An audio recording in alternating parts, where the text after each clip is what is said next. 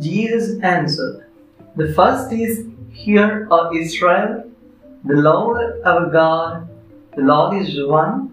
You shall love the Lord your God with all your heart, and with all your soul, and with all your mind, and with all your strength.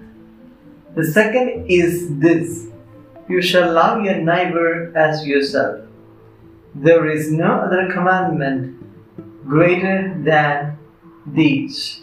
See Mark's Gospel, chapter 12, verses 29 to 31. Praise the Lord. In today's text, St. Mark's Gospel, chapter 12, verses 28 to 34, we could see one of the scribes coming to Jesus asking the question, which is the most important commandment.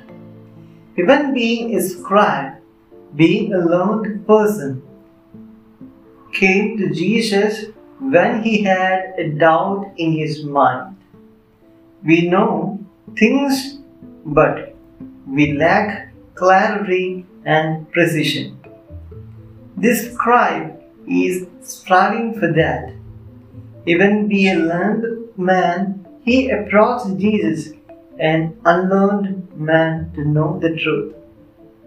The scribe humbled himself to attain the true knowledge. Let us humble ourselves and approach Jesus to the true knowledge.